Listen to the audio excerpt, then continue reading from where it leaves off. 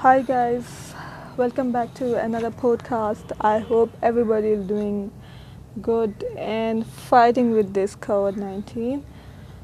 Hoping Chala will get rid of this COVID 19. Just keep yourself safe and your loved one. Alright, let's get started with the podcast. Genetics and the hand we are dealt. In 2013, the BBC rounded up half a dozen teenagers with the obsessive compulsive disorder (OCD) and followed them as they attended intensive therapists to help them overcome their unwanted thoughts and repetitive behaviors. There was Imogen, a 17-year-old girl who had a compulsive need to tap every surface she walked past. If she failed to do so, she was flooded with horrible thoughts of her family dying. There was Josh, who needed to do everything with both sides of his body: shake a person's hand with both his right and his left hand, eat his food with each hand, step thoroughly a doorway with both feet, and so on. If he didn't equalize his two sides, he suffered from severe panic attack. And then there was Jack, a classic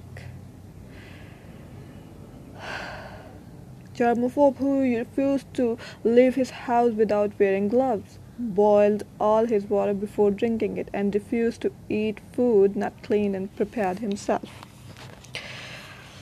OCD is a terrible neurological and genetical disorder that cannot be cured. At best, it can be managed, and as well as we'll see, managing the disorder comes down to managing one's value. The first thing the psychiatrists on this project do is tell the kids that they are to accept the imperfections of their compulsive desires. What that means, as one example,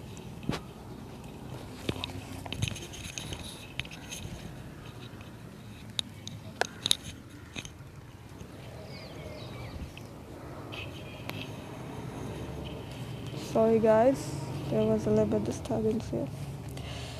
Alright, the first thing the psychiatrists on this project do is tell the kids they are to accept the imperfections of their compulsive desires.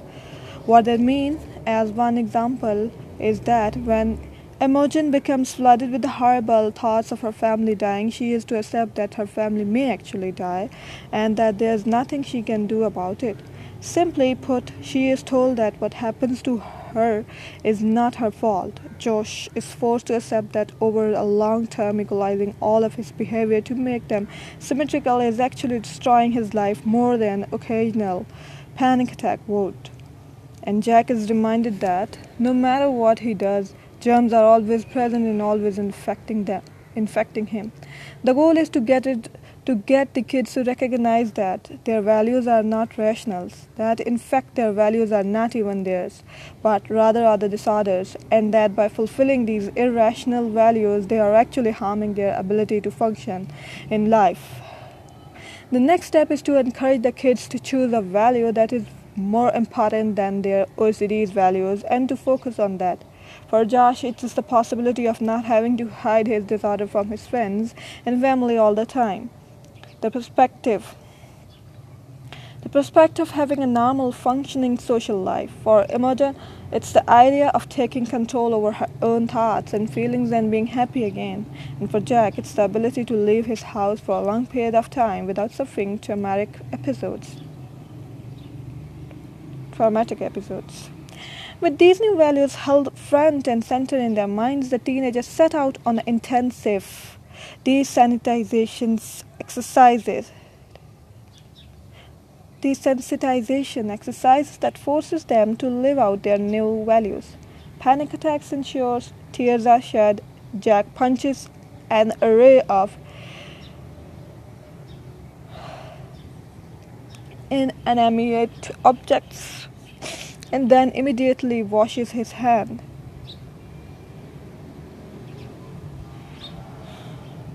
But by the end of the documentary, major progress had been made. Mojan no longer needs to tap every surface she comes across. She says, there are still monsters in the back of my mind, and there probably always be, but they are getting quieter now. Josh is able to go to periods of 25 to 30 minutes without equalizing his behaviors between both sides of his body, and Jack, who makes perhaps the most improvement, is actually able to go out to restaurants and drinks out of the bottle and glass without washing them first.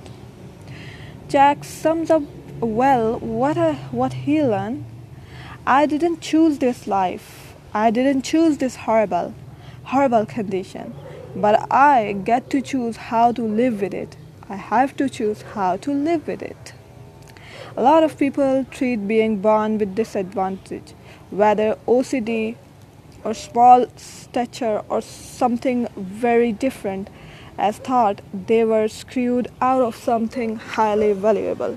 They feel that there's nothing they can do about it, so they avoid responsibility for their situations. They figure I didn't choose my crappy genetics, so it's not my fault. It's things go wrong.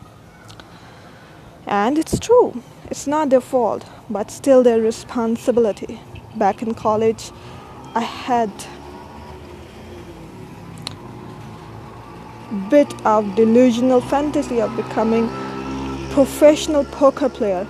I owe money and everything, and it was a fun, but after almost years of serious play, I quit. The lifestyle of staying up all night, staring at computer screen, winning thousands of dollars one day and then losing most of it the next wasn't for me. And it wasn't exactly the most healthy or emotionally stable means of earning a living.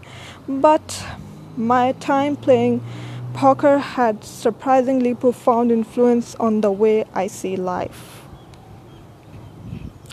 The beauty of the poker is that while luck is involved, luck doesn't dictate the long-term result of a game. A person can get dealt terrible cards and beat someone who was dealt great cards. Sure, the person who gets dealt great card has a higher likelihood of winning the hands, but ultimately the winner is determined by, yep, you guessed it, the choice each player makes throughout play. I see life in the same terms. We all get dealt cards. Some of us get better cards than others, and while it's easy to get hung up on our card and feel we got screwed over, the real game lines in the choices we make with those cards, the risks we decided to take, and the consequences we choose to live with. People who consistently make the best choice in the situation they are given are the ones who eventually come out ahead in the poker, just as in life. And this is not necessarily the people with the best card.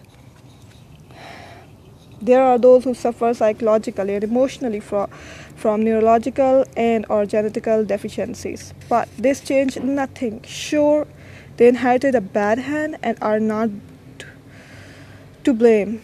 No more than the short guy wanting to get a date is to blame for being shot, or the person who got robbed is to blame for being robbed. But it is still their responsibility whether they choose to seek psychiatric treatment, undergo therapy, or do nothing. The choice is ultimately theirs to make. There are those who suffer through bad childhoods. There are those who are abused and violated and screwed over, physically, emotionally, financially.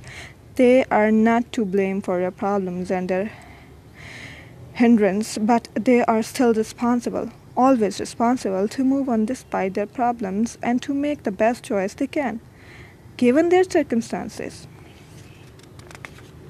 And let's be honest here, if you were to add up all the people who have some psychiatric disorder, struggle with the depression or suicide or suicidal thoughts, they have been subjected to neglect or abuse, have dealt with tragedy or the death of the loved one, and have survived serious health issues, accidents, or trauma. If you were to round up all of those people and put them in a room, Well, you had probably have to round up everyone because nobody make it through life without collecting a few scars on their way out. Sure, some people get saddled with worse problem than those, and some people are legitimately victimized in a horrible way. But as much as this may upset us or disturb us, it ultimately changes nothing about the responsibility question of our individual situations. Thank you very much, guys. I hope you are going to enjoy this episode.